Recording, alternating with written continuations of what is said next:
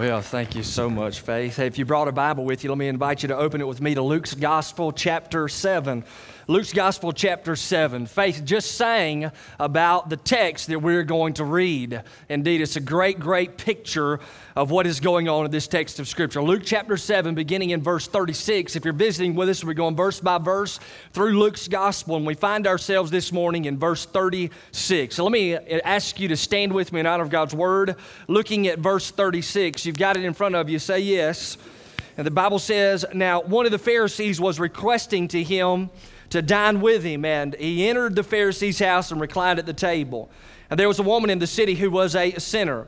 And when she learned that he was reclining at the table in the Pharisee's house, she brought an alabaster vial of perfume, and standing behind him at his feet, weeping, she began to wet his feet with her tears and kept wiping them with the hair of her head and kissing his feet and anointing them with the perfume. And when the Pharisee who had invited him saw this, he said to himself, if this man were a prophet, he would know who and what sort of a person this woman is who is touching him, that she is a sinner." Let's bow together. Father, it's a great honor and privilege to be in your house, to open up your word, and to see such a great picture of genuine worship. And now, God, I pray by your grace that you would speak to our hearts, challenge us to be genuine followers who pour ourselves out in worship of you throughout our days. And God, I thank you for how you're going to use the text this morning. Draw people to yourself who do not know you, but also challenge us who are already disciples to go further still in our walk with you, and we'll give you glory for it. In Jesus Christ's name that we pray. Everybody said amen, and you can be seated. You know, I would kind of begin with a simple question this morning. Do you ever wonder if Jesus really desires for you to worship him? You know, there are times in our lives as followers of Jesus that worship is extremely difficult. Sometimes we're weighed down with some guilt over past mistakes. Sometimes mentally we have this huge brick wall between us and the Lord.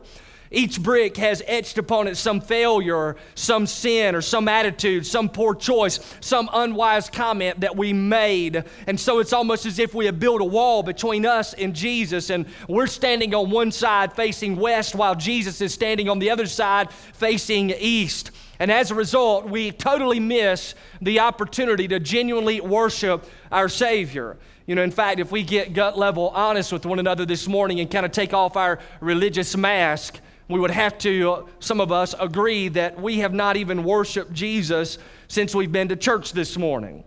But you know, oftentimes I fear we are failing to worship Christ because we secretly think he doesn't really desire our worship. But there was this one lady, I believe, if anyone could be tempted to think that Jesus would not desire worship, it would have been this lady. You know, the scripture describes her using one word. It says that she was a sinner. We just read about her. And the grammar of the text doesn't signify that she committed just a sin, but rather it magnifies the fact that she kept on sinning. Sinning was like this lady's full-time job. That's what she did.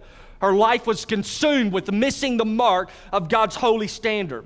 She was constantly making terrible decisions which only seemed to give birth to more and more sin. Both her attitude and her actions kept digging a deeper hole of despair, a deeper hole of hopelessness. She was caught in this cycle of sin. She was unable to release herself. So you can imagine that her modern day acquaintances, without a doubt her neighbors, didn't want anything to do with her. And as we begin to think about her sin, most scholars agree that her sin was that of prostitution. So she was a prostitute. And the religious elite, without a doubt, would ostracize her during those days.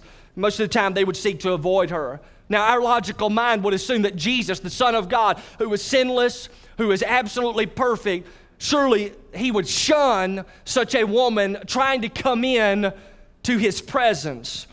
Perhaps he would consider her to be unworthy to even be in the same room.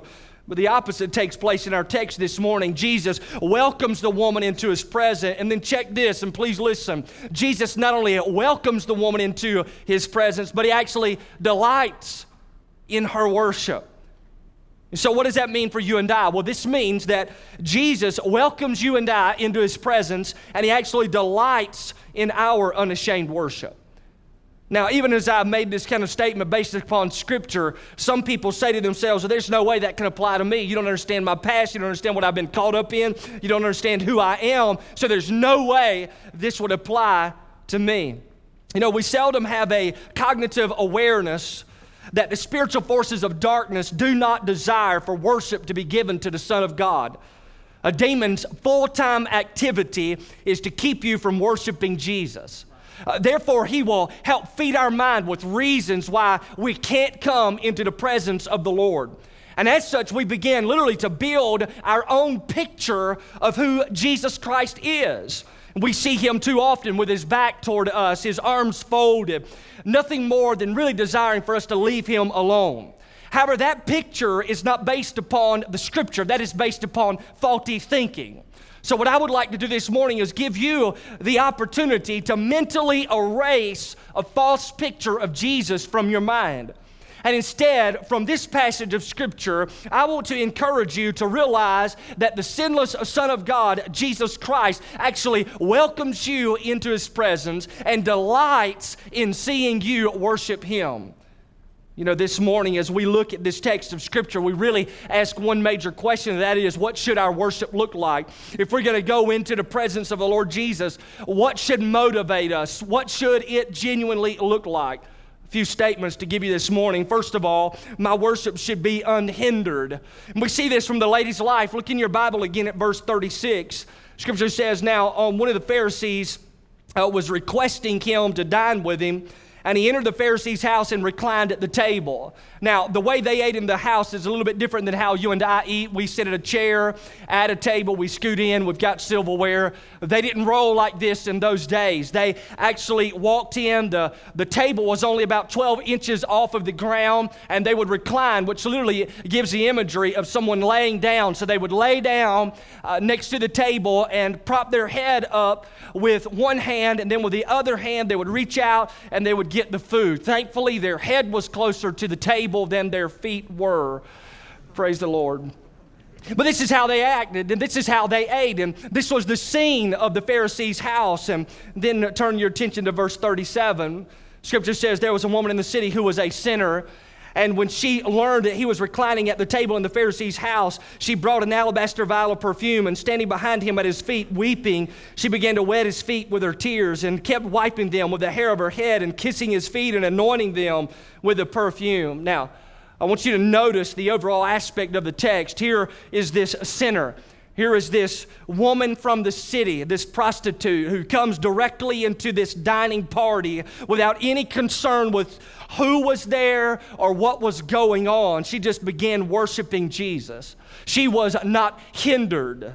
The Scripture says that she was weeping, and she stood behind the reclining Jesus weeping. A couple of things to notice about that term weeping. First of all, it speaks of a loud wailing. So this woman was not just coming in there and whimpering under her own voice, but she was wailing over her own life. Secondly, it's given to us in the imperfect tense, which means that it was a continual process in the house. So the woman kept on weeping and wailing at the feet of the Lord Jesus. One commentator put it like this: she carried on for an uncomfortable length of time. In fact, Martin Luther, who studied this text, wrote about this particular woman concerning her tears. He said they were heart water. She was pouring out her heart to Jesus while drowning out the thought of anyone else in the room. And as she cried, she also let down her hair, the Bible says, and the woman's hair was a sign of dignity in that culture. A woman would not let her hair down except in front of her husband. But here, she's like, I don't care if I look undignified in front of all these religious people. I have come to worship Jesus Christ, my Lord. And to give you a good idea of what I noticed in this study of text, I would say that the woman did not suffer from the worship disease that you and I often suffer from, which is worship OCD. And you're like, what? OCD, you've not heard of it before? It stands for obsessive compulsive disorder. It mostly describes people who are filled with thoughts that they're going to get some sort of disease. And so as a result, they oftentimes will wash their hands over and over and over again, all for fear that they're going to catch the flu or something. And I'm not going to tell you a lie. I've got that just a little bit, all right?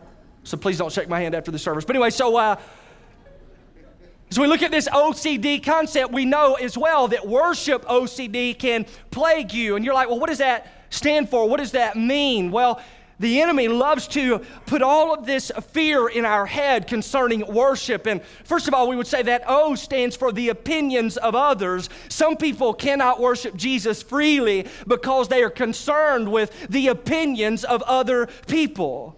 In fact, when this woman entered the house, she couldn't care less what everyone else thought about her. She wasn't looking around the room trying to figure out how she was supposed to act. She wasn't following the crowd or even remotely curious about what their opinion of her was in that moment. She could care less. But not only are we often stagnated by the opinions of others, but if we look at that C, it would stand for the criticism of others. So whenever she came into the home of a Pharisee, you know that those religious folks in the house literally would have been rolling their eyes. They would have been unable to believe she was in the house of this religious figure, much less in the house where Jesus was located. So, you know, she faced great criticism, to say the least, by others in that very moment. But there doesn't seem to be any care about the critics naysaying. But oftentimes, and let's just be honest, we fail to worship because we're afraid that someone is going to criticize us. So there's the opinions of others, there's criticism, but the D stands for the disapproval of others.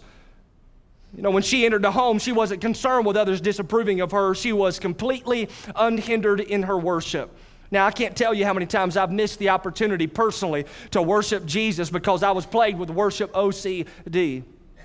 I've been in places where I wanted to make sure that I fit in, and I was so obsessed with that and the opinions of other people that I failed to worship. I have been in places where others critique me, and I felt that they were critiquing my life, which kept me from genuine worship. I've even allowed the fear of disapproving onlookers to keep me from genuinely worshiping the Lord Jesus. And this is just another way for the enemy to work in my life as well as yours. He wants you to wonder what everybody else is going to think about you if you truly begin to worship the Lord with all your heart, soul, mind, and strength. This happened to David in the Old Testament. You may remember he was not plagued with worship OCD, but his wife was. The Bible teaches us that the presence of the Lord in the Ark of the Covenant was returning to Israel. And David, the king, saw this, and he stripped down in a linen ephod, and he began to praise the Lord with every bit of his being. But Michal, his wife, began to look at him and say, "What are you doing? You are embarrassing yourself and me." She even goes so far as to say, "My David, how you have distinguished yourself as a king in all of Israel through this activity." She was being very sarcastic. But you know what's wild is that when the presence of the Lord was coming back to Israel, David did not miss the opportunity to worship, but Michal did. And that's the issue with some who are in the fellowship today. You're like, "Well, I'm afraid if I really worship the Lord, my wife might get embarrassed, or my husband might criticize me, or my coworkers might see me, and man, they saw me this past week, and there's no way I can do this." And so all of these thoughts begin to fill our head. And you know what? That kind of attitude is an attack from the enemy, causing you and I to totally miss out on worship of the Lord Jesus. Because the opinions of others, the possibility of criticism from others, and the fear of disapproval from someone, you are completely missing the Lord in worship. And it's not that He isn't here welcoming you. It's not that He doesn't desire for you to come into His presence. It's that you've allowed others, listen, others to determine whether or not you're going to truly worship Him. If you think about it, it is a weird form of idolatry. If you are more concerned with what others think than worshiping Jesus, then you are actually worshiping others instead of Jesus.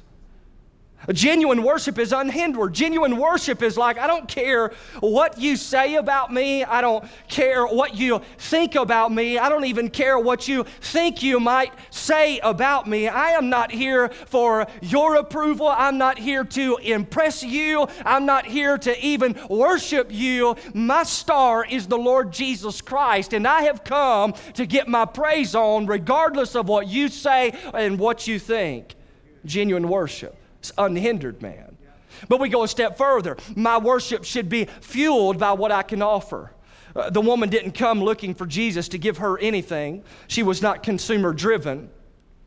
She wasn't saying, what can I get out of worship? She didn't have, well, what's in it for me attitude. The woman came into the house with a vial of perfume, and Mark's gospel tells us that this jar of perfume would have been priced at around 300 denarii, which is the equivalent of a year's salary.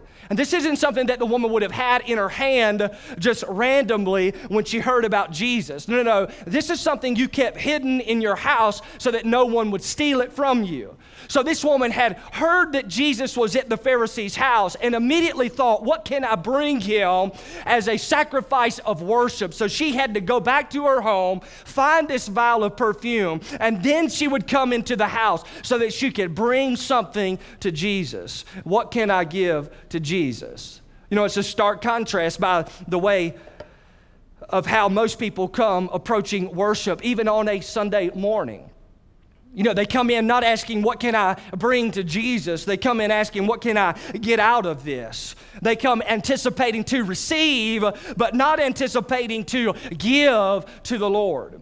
You know, it's interesting, talking with someone about this message this past week, they gave me a great analogy. They spoke about how oftentimes we come to church with a large spoon in our hand. It's like a ladle. You've got the imagery, say yes? And so you come into worship and you're like, let's see if James can sing a song that I like, that I can dip and sip from. Let's see if the preacher's got something for me that I can dip and sip from and enjoy. Let's see if my Sunday school teacher can dip. Let's see if there's something happening there that will encourage me. And everything is about you. You know, oftentimes we make the assumption that worship is for us. Massively wrong assumption unless you worship yourself. Are y'all out there say yes? Worship is not about what we can get. Worship is about what we can give to the Lord. And this woman didn't hold back either, man. She gave her very best to Jesus. And then she chose to serve him by washing his feet. It was the most menial task to be done by a servant in the Greco-Roman culture. But there she is on the floor washing his feet. She didn't assume she deserved a position of honor. She didn't assume that she would get anything from Jesus. But remember, listen, genuine worship is fueled by what we can offer to Christ. She poured out her best for Jesus. She poured out her heart of praise to the Lord. She emptied herself in the presence of the Son of God. And then here comes the great paradox of worship. When we come to worship with a big spoon trying to get satisfied, we never leave satisfied. But when we empty ourselves in worship, when we pour out our best praise upon the Lord Jesus, we never leave empty. Genuine worship is unhindered, is fueled by what we can offer to Jesus. But then thirdly, I would note my worship should be motivated by the forgiveness of God. And this is huge. On the backdrop of this picture of worship is a group of religious people who didn't like this unhindered and undignified worship of this particular lady. You can see it there in your scripture, verse 39. When the Pharisees who had invited Jesus saw this, he said to himself, if this man were a prophet, he would know who and what sort of person this woman is who is touching him, that she is a sinner. And he was like, if he was really from God, he would know this woman and he would ask her to be escorted out of his presence. The Pharisee's name was Simon. You know, Simon shared the same name with Simon, the Lord's disciple, but this is not Simon Peter in this scripture. This is Simon the Pharisee. And as this man was thinking to himself, Jesus responds to him in verse 40 with a parable. Look at your Bible. It says, Jesus answered him, Simon, I have something to say to you. Now, what is cool about this portion of the text is that the Pharisee Simon thought that Jesus should know what kind of woman this was. But here we are fixing to see that Jesus did know exactly what this Pharisee was thinking. The ability to know the unspoken thoughts of the Pharisee proved that he was a prophet. And listen, if Jesus knew the unspoken thoughts of this Pharisee, then he also knew exactly what kind of woman this was who was washing his feet, and yet he delighted and welcomed her. Keep reading. The Bible says, and the Pharisee replied, say it, teacher. Verse 41, a money lender had two debtors. One owed 500 denarii, the other 50. And when they were unable to repay, he graciously forgave them. So which one of them will love him more? Verse 43, Simon answered, said, I suppose the one who forgave him more. And he said to him, you have judged correctly. And then turning toward the woman, he said to Simon, Do you see this woman? I entered your house. You gave me no water for my feet, but she has wet my feet with her tears and wiped them with her hair. You gave me no kiss, but she, since the time I came in, has not ceased to kiss my feet. You didn't anoint my head with oil, but she anointed my feet with perfume. And for this reason, I say to you, her sins, which are many, have been forgiven, for she loved much. He who is forgiven little loves little. And then he said to her, your sins have been forgiven. Those who were reclining at the table with him began to say to themselves, who is this man who even forgives sins? And he said to the woman, your faith has saved you. Go in peace. Now look at the preacher eyeball to eyeball for just a moment, and let me add something quite unique about this text. You will note that the Pharisee invited Jesus to his house, but he did not worship Jesus. Listen, that means we can get together on a Sunday, you can get in your home, and you can invite Jesus, but still not worship him. He can be present in our midst, and he is, but still not be worshiped. And the reason that the Pharisee did not worship the Lord Jesus is because he did not see his need for him. He didn't see a need for forgiveness. But the lady who had lived as a prostitute, horrible life, she needed forgiveness. She desired to worship the Lord. And in coming to him, she poured every single thing out that she had. She was motivated by her forgiveness. Now, I want you to think about it with me like this morning. I brought a few bottles of cologne and perfume with me today. Let me get a manly one out here. Here's one. If you see up here in my hand this morning, I've got one bottle of perfume called Refuge by Charlotte Russe, which is very legit, by the way. And then in this hand, it doesn't have a name on it, but I'm sure it was like Drakkar Noir. And I want you to picture yourself this morning when you came into the house of God to worship. You were a bottle of perfume or you were a bottle of cologne. Ladies, you're the perfume. Men, you are the cologne. And so often we come into God's house and here's typically what we end up doing. We'll take our little lid off and we'll, yeah, Lord, I love you. Little squirt here. Yeah, Lord, you got it going on. Appreciate you. Little squirt there. That's not worship. And God doesn't want you squirts. Are y'all listening? So what does genuine worship look like? Well, genuine worship comes into the house, and it is amazing what ends up happening. We come together, and it's like we don't care anymore what people are going to say about us. We don't care anymore about what people are going to think about us. We have been forgiven of our sin, which means literally, listen closely, that God graciously redeemed us and saved us from hell for all of eternity through His Son dying on a cross for us, getting up from the grave. He's called us to Himself, and now we're following hard after Him. And so when we come together to worship, we lay down every single fiber of our being to Him. Somebody's like, well, Levi, you don't understand. You don't know what my week has been like. I think you may have forgotten, ma'am, you aren't going to hell when you die. That should motivate you. If that's all the Lord does for you and I, that is sufficient to praise Him. So you come together in God's house, and you don't give a little squirt here and there, but you lay it down, man. Are y'all with me? And you break every single fiber of your being before the Lord. And when it's broken, what is awesome about this is when it's broken, the aroma begins to fill the room. Are y'all out there? The aroma fills the room, and you know what's wild about the Lord is that He actually has the sense of smell. So what are you talking about? Old Testament, they made sacrifices, and the Bible says that the aroma went up to God the Father. Even in the book of Jonah, you'll find that the scripture says that the wickedness of Nineveh came up before the Father. You know what God was saying? I could smell Nineveh and they stunk. But whenever we get together and you pour out yourself and you pour out yourself and you pour out yourself and you pour out every bit of our praise to the Lord, then the whole room fills up and God smells it and delights in it. And you know what's crazy too? I told the first service this, but whenever we leave the room, still smells. Yep. Are y'all out there? Yes, This is what worship looks like. Broken and spilled out, giving ourselves to the Lord. So I got a real deal question for you. I know it's Mother's Day, but look at me. Have you done this?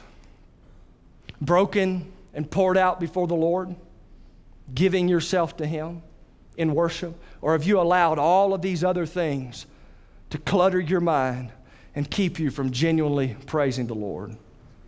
That is our challenge. And as we do this, and I love it, as we lift up the Lord Jesus, the Bible says that when we lift Him up, He will draw people to Himself. So do you know what this means? This means that as you and I praise the Lord, we are actually simultaneously being evangelists. God is using our worship to draw those who don't know the Lord to Himself. Why would we not praise Him with everything we have? Do that. Hey, some of you, hey, listen, I'll be honest with you. Just look at me eyeball to eyeball. Can I be for real for just a second? I'm asking permission. Can I be for real for a second? Some of you, I know what's been going on for the past few months in your life, and you're drugged down heavy, and you're like, Jesus wants nothing to do with me. That is a lie from the devil. Right? The Lord desires for you to come back to Him. Some of you have been prodigal. It's time for you to come back to Him, pouring yourself out to Him. God desires that for you this morning. Amen? Let's bow. Father, speak to hearts even now. We'll give you glory.